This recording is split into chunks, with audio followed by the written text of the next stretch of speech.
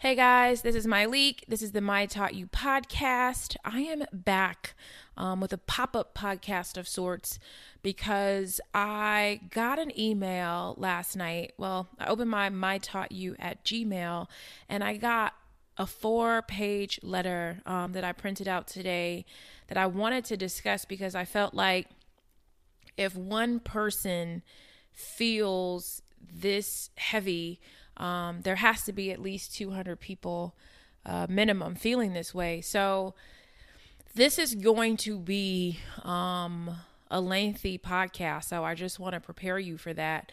But I do think that it's going to be very interesting. We are going to talk about perceived late bloomers, people who feel like they are behind in life.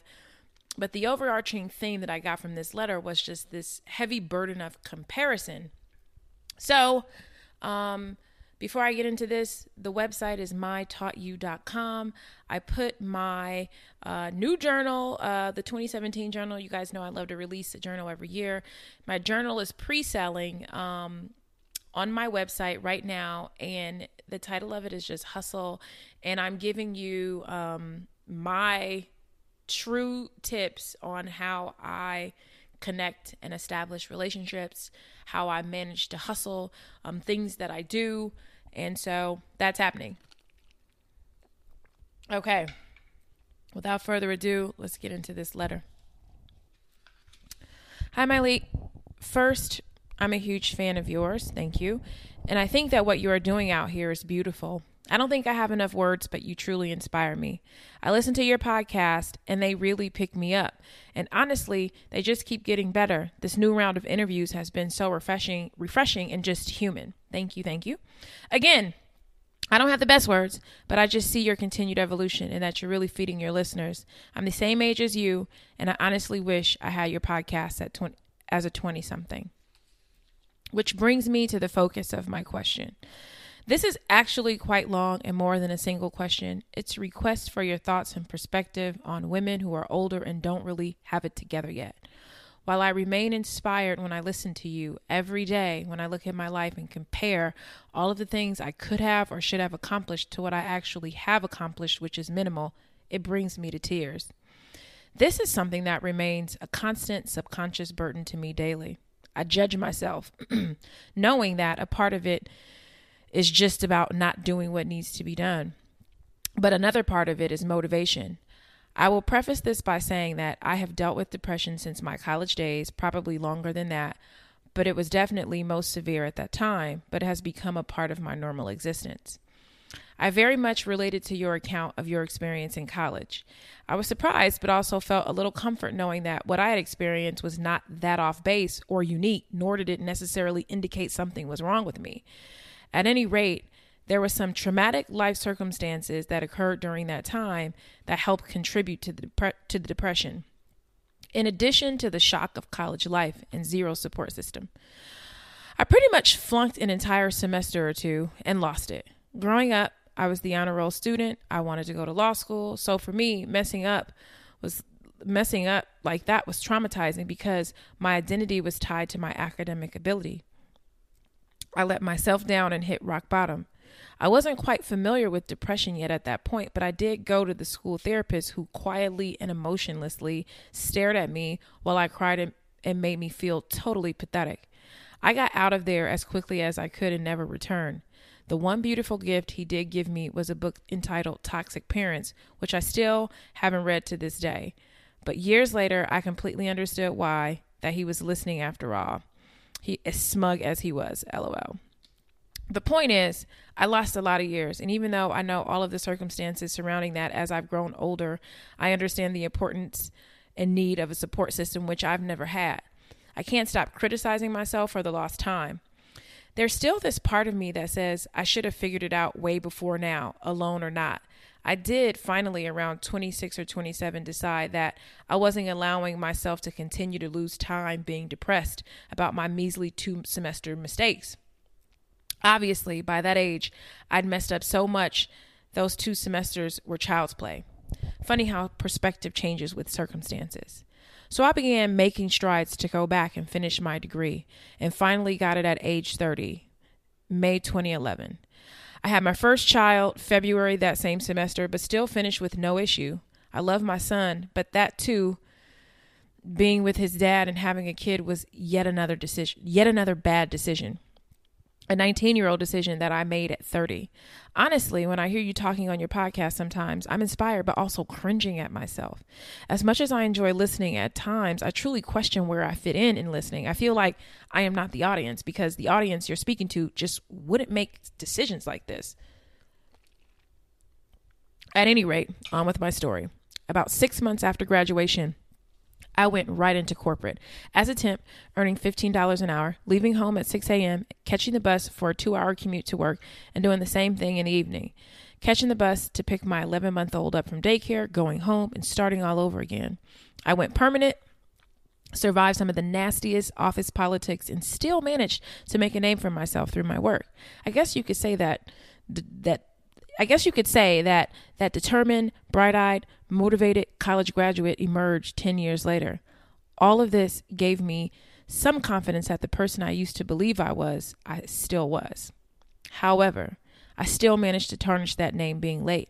And this was after getting a car. I know, chew on that. Something so simple. I honestly think it's more psychological than anything because I am the most dedicated, thorough, get to the bottom of the issue, find the gaps, fix the process person you will ever meet. If you've ever read StrengthsFinders 2.0, the chapter on the analytical personality is all about me. I thrive on doing a job right and well, but I am late. Not my work, just me. And the more I dislike my work environment, the worse it is. I swear it's not conscious. Fortunately, my work ethic allowed me to hold on to my job for 3+ years and even receive an offer for a promotion in another department within the company, in spite of a manager who was desperately trying to fire me using the clock as ammunition. Fast forward to today. I declined the internal offer with my company for an external with a company that was not run nearly as well and that could care less about finding issues or improving processes, and I was laid off 5 months later due to a reorganization. In truth, I was late and they didn't like me and they didn't care what value I could add. So when it was time to get rid of duplicate roles, when the company reorganized, they sent me off with a month's notice where I remained on payroll with my salary, but no longer had to report to work, a 2-week severance package. After that, and a measly $1,000 bonus a few months later when they closed out the fiscal year. I was out of work for 8 long months with a 5-year-old for the first time since graduating. And it honestly was a very dismal reality check. It brought me face to face with the reality that I wasn't a recent grad in the traditional sense. I was a 36-year-old mother who was in the same position in my career as a recent grad. I don't have the luxury of time to make these mistakes. Yet that decade of my 20s is gone. I was so proud of myself when I finally got my degree because I went back and finished something. But a degree means working for other people and being at their whim and mercy. And while I have always been that girl to ask for extra projects and work so that I could learn, and it has helped me, I'm still fairly new to my career, but I'm having 26 or 27-year-old struggles at 37. And it has totally sapped the momentum and any pride I felt when I realized that what was a proud accomplishment for me, because I finally picked myself up off the ground, feels really pathetic because it's so many years in the making. I'm finally working again as of August with a $10,000 increase and a $65,000 annual salary, which is still small potatoes to most of my peers, including my close girlfriends, but better than where I was. And I have to say, I'm somewhat proud because I managed this in 4 short years. But when I think about the fact that I live in an apartment kind of in the hood, though nice and quiet, as opposed to a house, I have ginormous student loan debt. I have 10 years of life to catch up on, but my hamster wheel just can't go fast enough. And it honestly sends me to a very dark place in terms of self-doubt. I can't tell you the anxiety I have even writing someone like you expressing all of this. I was so touched by your interview with Nicole Kane. I cried with her, and I saw some of my feelings in her experience. But for as inspiring as her story was, it actually made me feel worse. Here was this woman who had accomplished so much, literally had done her own thing since her 20s, traveled the world, and she was so heartbroken by that one setback of having to move back home. In my mind, as I listened, I was screaming, girl, at least you have shown yourself what you can do. You can do it again. Me, on the other hand, I've never been on that side of things. 2012 was the first time I had even earned $43,000. I was 33 years old, and it's very disheartening.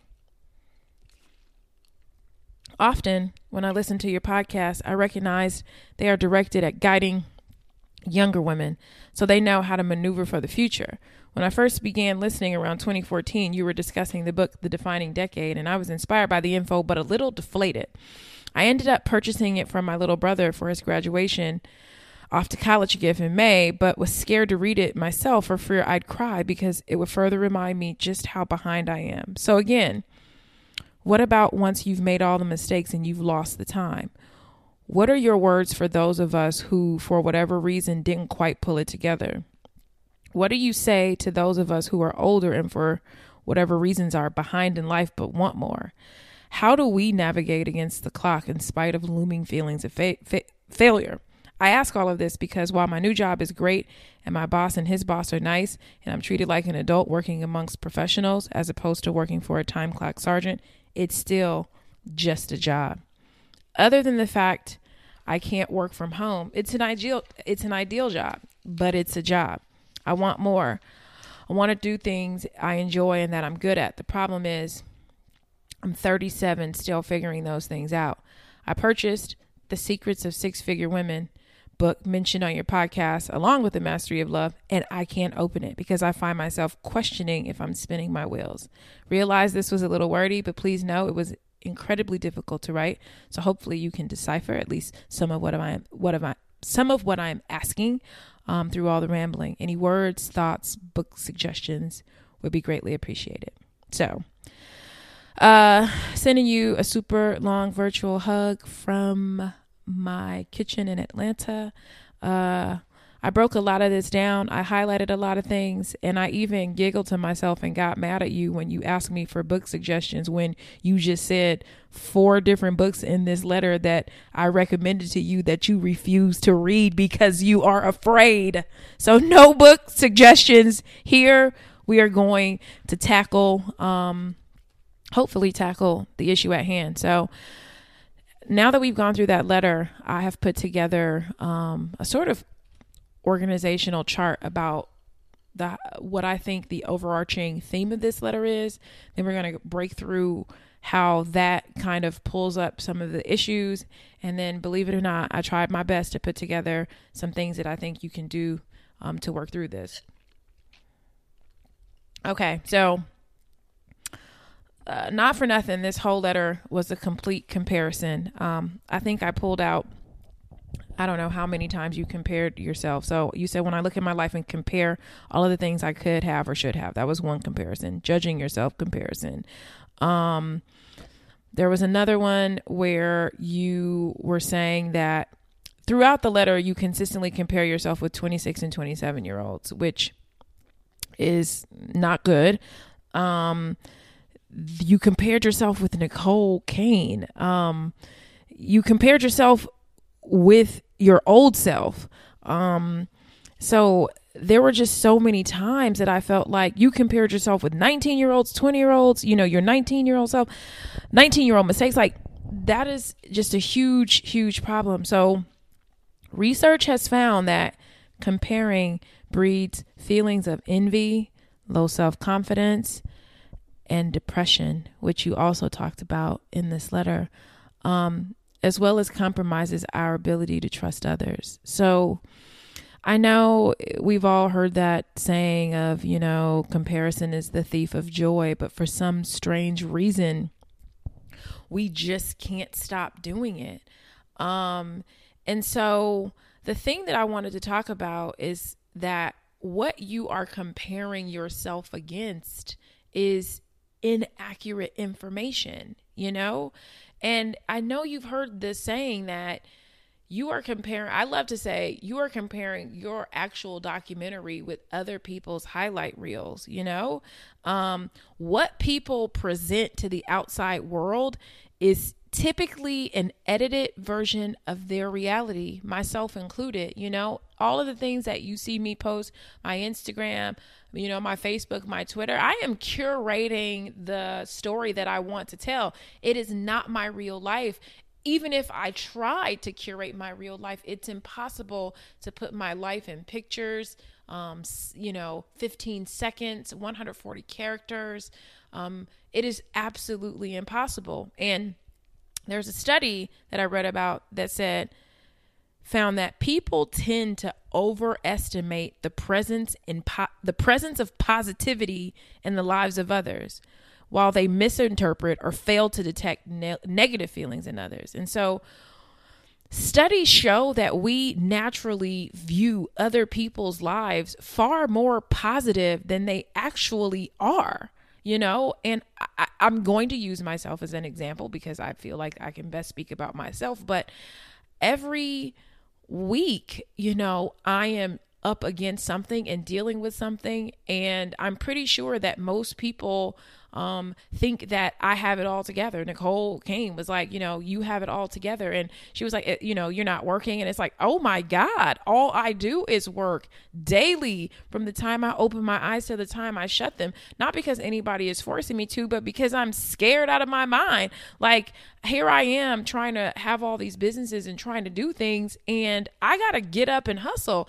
Like, that is the burden of all burdens. And it's like, there's just no way that I can share that with you. So understand that, and understand that the comparison that you're doing is an incomplete picture. We tend to distort the information we receive. It's like, a lot of times people, and I know this to be true because I can post a picture and then you can go look in the comments and people will have put all kinds of stuff that they have made up in their head about what they think is happening. Like, I posted a photo like on a date and people like, I'm so happy you found love. I'm like, girl, I have not found love. I promise you. But it's what we do, And so it's not fair to compare when you don't have all of the information, and just know that you're never going to get it. You're never going to get all of the information. So that's the first thing about comparison. The next thing is that comparison is a losing battle. Think about how long you've been on this comparison game, and let's, at 37, where it's gotten you.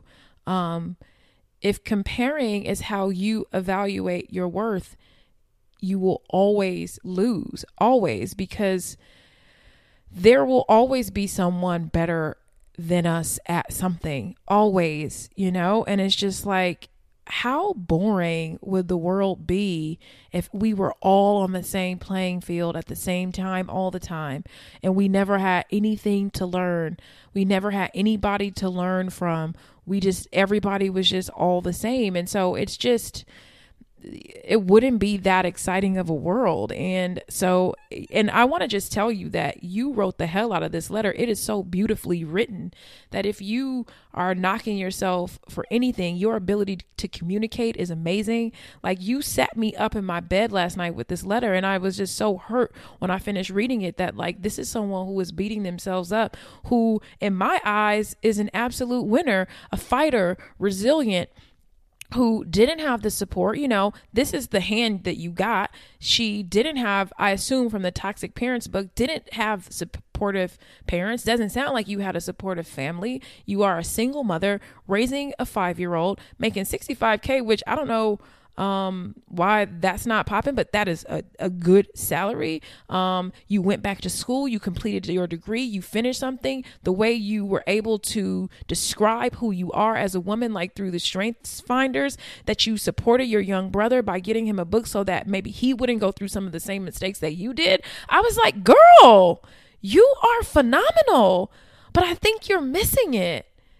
So let's talk about how you can work on the comparison. I believe that you must become intimately aware of your own successes. So some of those things that I just mentioned about you, it's time for you to get intimate about who you really are and what you've really done. Like, it doesn't matter where the apartment is, you are able to put a roof over not only your head, but someone else's. So you got to get aware of the things that you've done. Compete less and appreciate more. You should start to routinely appreciate and compliment the contributions of others. Every opportunity that you get to do it, because what I have found is that if we judge others, we judge ourselves. And if we aren't complimenting others, we aren't complimenting ourselves either. So the minute that you get into a habit of complimenting people, you find that it becomes easier for you to do it toward yourself. Another thing is gratitude. Thinking about everything in your life that you can be grateful for. The fact that you open your eyes this morning, like, oh my God, what a blessing, because there's somebody somewhere today that didn't happen for. The fact that you have a roof over your head, you have an apartment that the door locks, the windows close, it keeps you cool. It keeps you cool in the summer, keeps you warm in the winter. Oh my gosh, you have a job that you were able to, that you started at. You have completed your degree. And more than anything, it sounds like you are insanely self-aware, that you coming to this point of understanding who you are. Like, be grateful that you can understand this about yourself. You should remind yourself that absolutely not one single human being is perfect. And the reason why I love to do these podcasts that I've been doing, that I think that people are starting to fall in love with, is because I want to show people I haven't met a successful person that doesn't have some ish.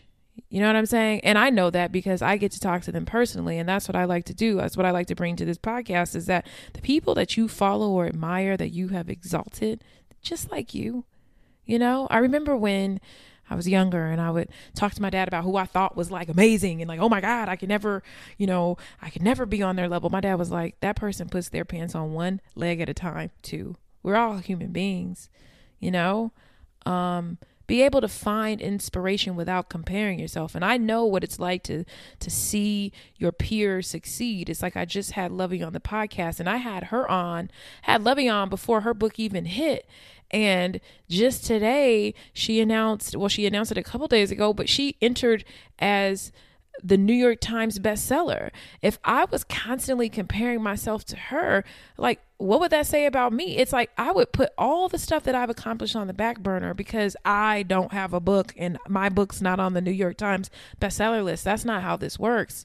How it works is, congratulating her, celebrating her, because her moment is her moment and my moments are mine. And if you find that you ever need to compare with yourself, strive to be the best possible version of yourself, and that is really what you're doing. But you have to work hard to take care of yourself physically, spiritually, emotionally, and make that commitment to just growing, even if it's just a little bit each day.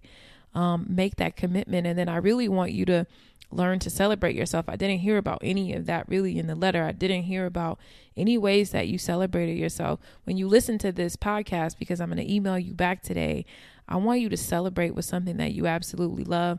Have a toast to yourself. Pat yourself on the back because you made it. You did it. You're special. You're amazing. You're your own amazing person. And I encourage anybody who's listening that, like, celebrate yourself today. Don't worry about what didn't happen, who's doing things that you aren't doing. I could literally sit here and compare myself to people all day. Who's doing what I'm not doing? That's not what we're here for. So I encourage you to celebrate yourself today. Next thing I want to get into is, you said you had no support system a couple times. And I know the feeling, you know what I mean? I think that for some strange reason, we are born thinking that our lives should come with one built in if we are born to two parents or something like that. But the truth is that life is not fair. And most times we just don't get what we need. Some people are born to wealthy parents or they have supportive siblings and so on. But most people don't have all of that. In fact, I go out on a limb and say nobody actually has it all. So I would encourage you, and this is just about building a support system, to sort of figure out what it is that you need. First step is probably going to be your mental supporters. I consider my mental supporters people that I know I can call and get the love, attention, and affection that I need. I have my good friends in my pocket that will support me no matter what. So Ken, who was on my podcast, my 100th episode, Ken is my friend that's going to send me a text and say, today is the first day of the rest of your life. Make it great, and that's awesome. We need that. You know what I mean? It's like I have other friends that will call me. My friend Taria is one of my mental supporters. She's coming over today. I think she's coming over in like 30 minutes or an hour. So I'm excited to see her, but she's just my good girlfriend. And so I have put together a group of mental supporters. And I just think it's helpful. You need that. And you also, if you want the support, you also have to support others. Another sort of building of your support system is maybe your mentors and coaches. I have friends that are there to guide me and keep me on my path. They aren't going to kiss my boo-boos when I fall, but they're going to pump me up and lift me up. And I would consider, I'm very lucky to have my dad as one of my coaches. I can call on my dad when I need that, like Phil Jackson, Lakers, when I need that boost. Like, he's going to give me that. And if you don't have that in a parent, there's somebody out there who will give it to you. And I'm certain that I am that person to some of my friends, not the boo-boo kisser, but definitely the person that's going to be like, you got this. Like, you got this, and that. Like, come on. And put those people in your circle and understand that those mentors and coaches are not there to make you feel good. And I thought about that in terms of building a support system, the mentors and coaches, when you mentioned the therapist that you went to in college. And you were saying that, he stared at you emotionlessly. And sometimes we are looking for something from someone, and that's not who they are. That's not who they are in our support system.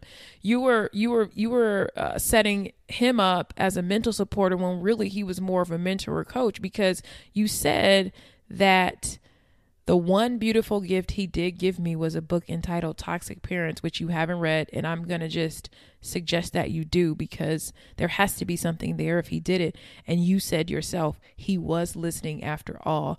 He's just a different kind of person in your support systems, not smug. He's just different. And you need that sort of bouquet of support. You need some accountability partners, someone who's going to help me stick with the things I say I want to do. And sometimes the person that comes offhand is like my trainer. Is my trainer my best friend? No. Do I call him on the weekends? No. But I'm very friendly with him. We talk when I'm at the gym, but I'll say, I really want to work on this, and this. And when I start falling off, oh my God, I don't know anyone more annoying. But just someone that stays on me, like, are you coming? Are you coming? This is what you say you want to do. So you need that. My accountability partner, my accountant is one of my accountability partners. Like we were just talking about, when I first met with my accountant, one of the things that we talked about is like, what are my goals? What were my financial goals? And I told him what they were. And it's easy to get sidetracked when things just keep coming up, right? And so there was a period, how long ago was it? Let's just say last week. It was last week. Week before last, when I hit the deadline for putting away money, like the last time that you can put money in your 401k. And I was starting to get cheap with myself, like, maybe next year I can save more. And he was like, do not get sidetracked. Do not get sidetracked with what you said you wanted. And I needed that. I need a financial accountability partner. And another person in my support system is my assistant. I can't get everything done on my own. I simply cannot. And I have someone in place to help support me professionally and sometimes personally.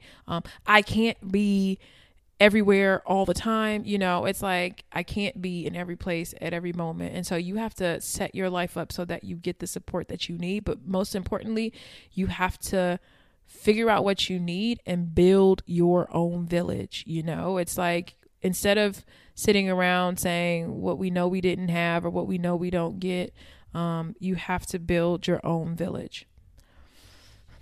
Next point I'm going to talk to you about is about being late. You mentioned a few times in the letter that you were late. And if anybody knows me personally, tardiness is like my Achilles heel. I cannot take it.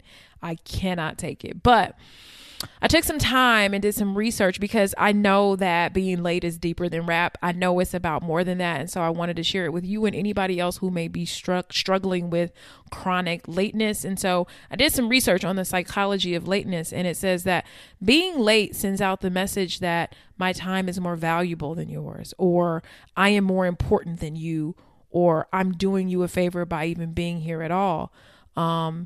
It's an insult to others. But it also undermines the person who was late, because what it can do is say what it can make the other person feel is that there's a lack of intelligence. There's a lack of self-knowledge, a lack of willpower, or even a lack of empathy. But the study talks about how being late is about more than just being mediocre or mediocrity. So being late is a passive aggressive way to express anger. So conscious or unconscious, you're saying, I am upset, right? You are passive, and passive aggressive means behavior including creating doubt and confusion, forgetting or omitting significant facts or items, withdrawing from usual behaviors, and so on. So what you are saying is, I'm angry about being here. I'm angry about the position that I am in my life.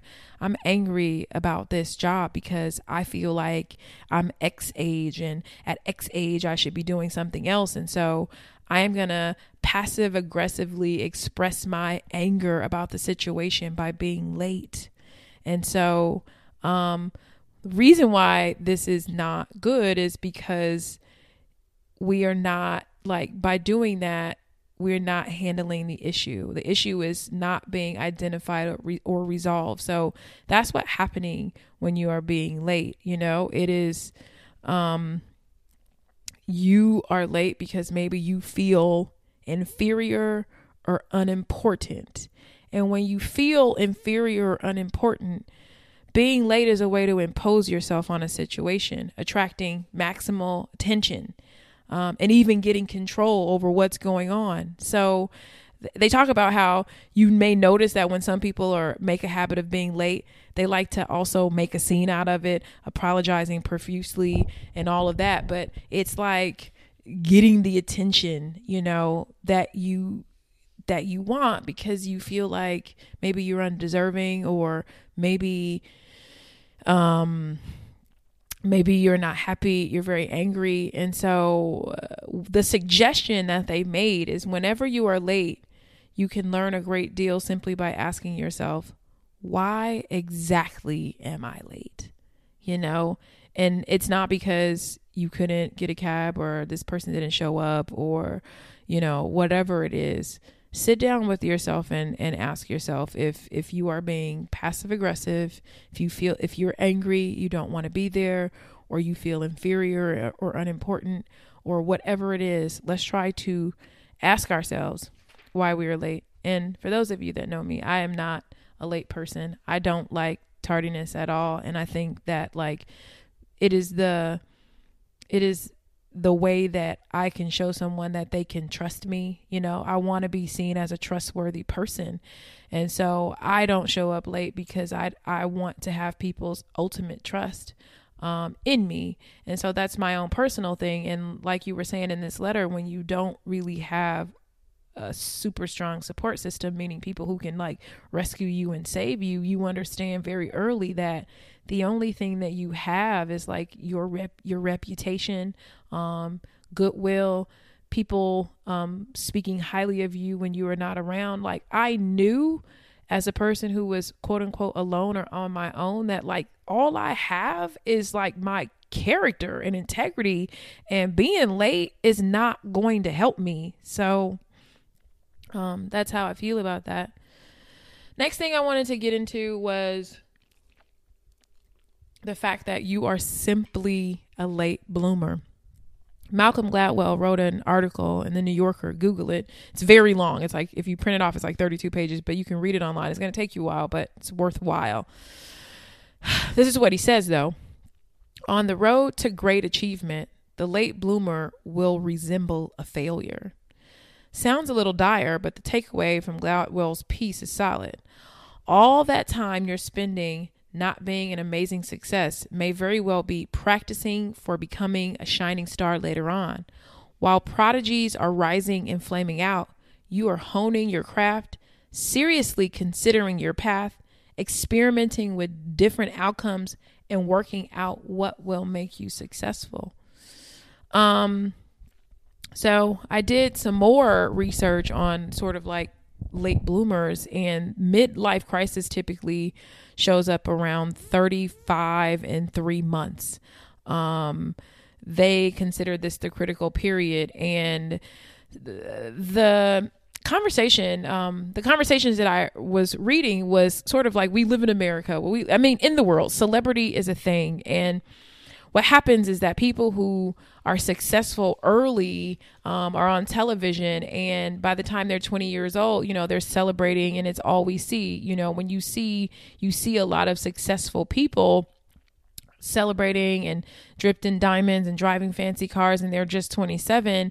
And at 27, it makes you feel like all I got is a college degree, which is a terribly false impression of like, it's that thing of like comparing yourself to the small percentage of people who actually become successful at a young age. And the top 100 founders on the Forbes list show that 35 is the most common age to start one of the top companies in the world. So they took out companies that were inherited. Sometimes we forget that. There's someone who's running for president that, inherited something. They took out companies where the governments were heavily involved. And pretty much when they shook down the data, the top 100 successful companies were started by people who were over the age of 35. So what they say is like, consider it as like a bell curve, right? In school, most people get grades somewhere in the middle. That's the curve. You got people who lean far to the left, who are on the lower end, and then you've got those exceptions to the rule way on the right. But if you think about most people, and a lot of people being yourself, being somewhere in the middle, a lot of your major life achievements are going to happen somewhere around there. So you are right on target. Like now you are heading into your upswing. I didn't become publicly successful until I was 33 years old. And even that to me still sounds like very, very young. But we talked about everybody being on different paths. And like when I finished, college. So to some people, I may be a late bloomer. By the time I had turned 25, most of the kids that I was in like, just like you, honors classes, AP, all that good stuff. Most of my friends were already successful. Like my good girlfriend, she already had her PhD by the time she was 25 and was working in a hospital making 6 figures. I had a lot of friends who were already doing really well in life, but I just still felt like that's their path and I'm on mine. Like I'm running my race. You know what I mean? I'm doing my thing. And now I am in a different place than a lot of those people are. So you can't spend time thinking about that. And it just says that like, once you graduate and you have the expectations from your parents, your, perceived peers, and you see these young CEOs in the news, self included, it makes you feel like a late bloomer. Like even for people at 25, somebody wrote me today saying they feel like a late bloomer at 27. It's crazy. But because you were a late bloomer does not make you a loser. It's just like, is it better to start Facebook at 19 or IBM at 61? And that's just the way that you have to think about it, is that I love J.K. Rowling. I think she became successful once she was already 40. I think her name is Erica, who wrote 50 Shades of Grey, which I loved. I heard that she didn't write like the first one until she was 45. Vera Wang, I heard that she didn't become successful until she was in her 40s.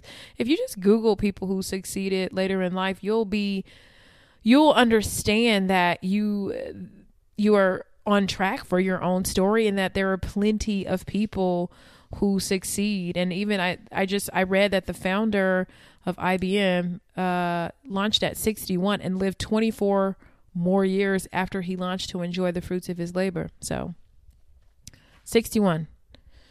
Something else that you said that really cooked my grits, girlfriend, was that a degree just means working for other people.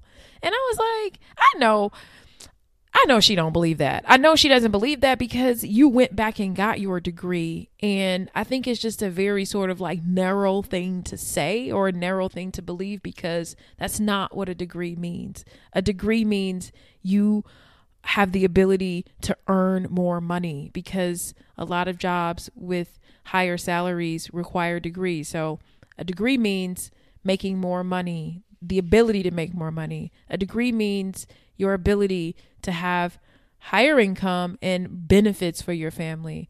A degree means you have access to better career opportunities. A degree means you have the ability to seek job security and job satisfaction. A degree means that you have invested in your future. It is a major commitment of time and money, which I'm sure you know, but it's a down payment on the success that you want to have. And it doesn't mean you have to have a degree to succeed, but a degree is not just working for other people.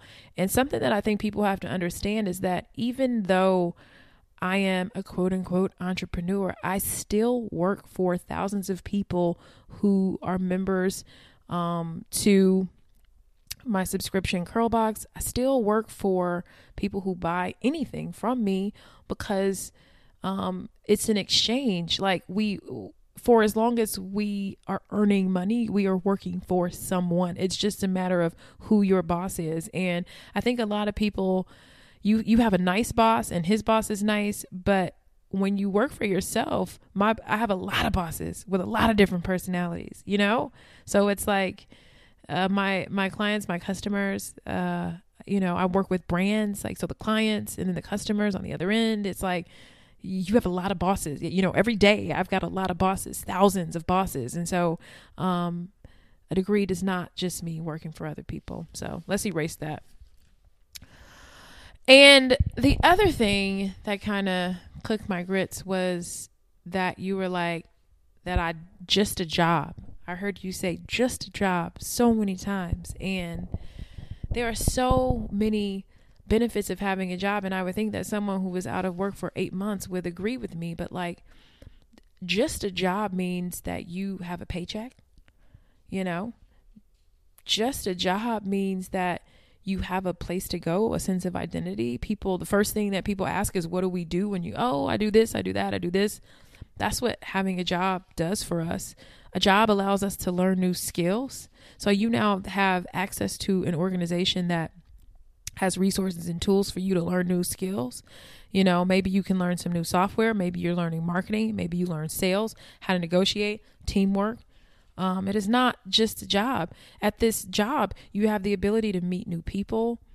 You can, maybe one of these people at your job is become somebody in your support, your network that you're going to be building. Work-life balance. We feel good about ourselves when we feel useful, so you feel good about relaxing after work because you just had something that did that. And our work gives us meaning and purpose. And it's like, it's not, no job in the world is useless. It's otherwise they didn't exist. It's like, think about all the wonderful things that you bring to your job. One thing that I love about, I had a housekeeper who I know for a fact didn't view being a housekeeper as just a job or just a housekeeper, because she could have said that I'm just a housekeeper. I never heard her say that.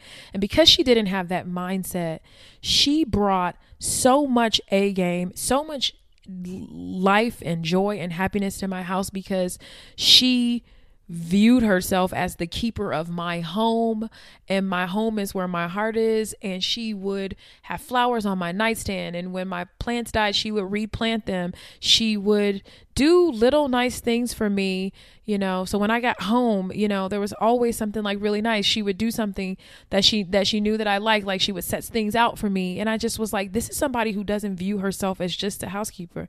And I guess the story that I should tell you about my housekeeper is that she's no longer my housekeeper. She got hired by some millionaires or billionaires to manage like their home life across like multiple properties. And so now she manages the housekeepers, and so she doesn't even do that work anymore. But like she's set, she's got benefits, insurance, all that stuff. And so I think just the way that she views her job got her to the top like that. It's like she never felt like anything was beneath her. And I could call her to this day. I have called her in a bind in between housekeepers and been like, I will pay you a grip just to come help me. And she will, because she views it as more as that. She's not like, oh, let me come get my money. Let me get my check. She's like, yes, I will come. What do you need? How can I help you? And so I think that is something that you have to keep in mind when you are saying that this is just a job. So those were the notes that I have for you. I want to go back and reread your last sort of like question. And your question to me was, what are your words for those of us, for whatever reason, that didn't quite pull it together? I would say, if you don't feel that you've pulled it together, today is the day that you can pull it together. Like, it's never too late to start on anything. There are a lot of things that I started later in life. Like, you can't be great at everything, It's like little by little, I just try to get better every day, and you can do the same thing. And so maybe this year or next year, it's not all about your health journey. It's about your professional journey. Maybe one year it's about your love life or your romance. And that's kind of just how I do. It's like, I don't put all this pressure to be amazing at everything all the time.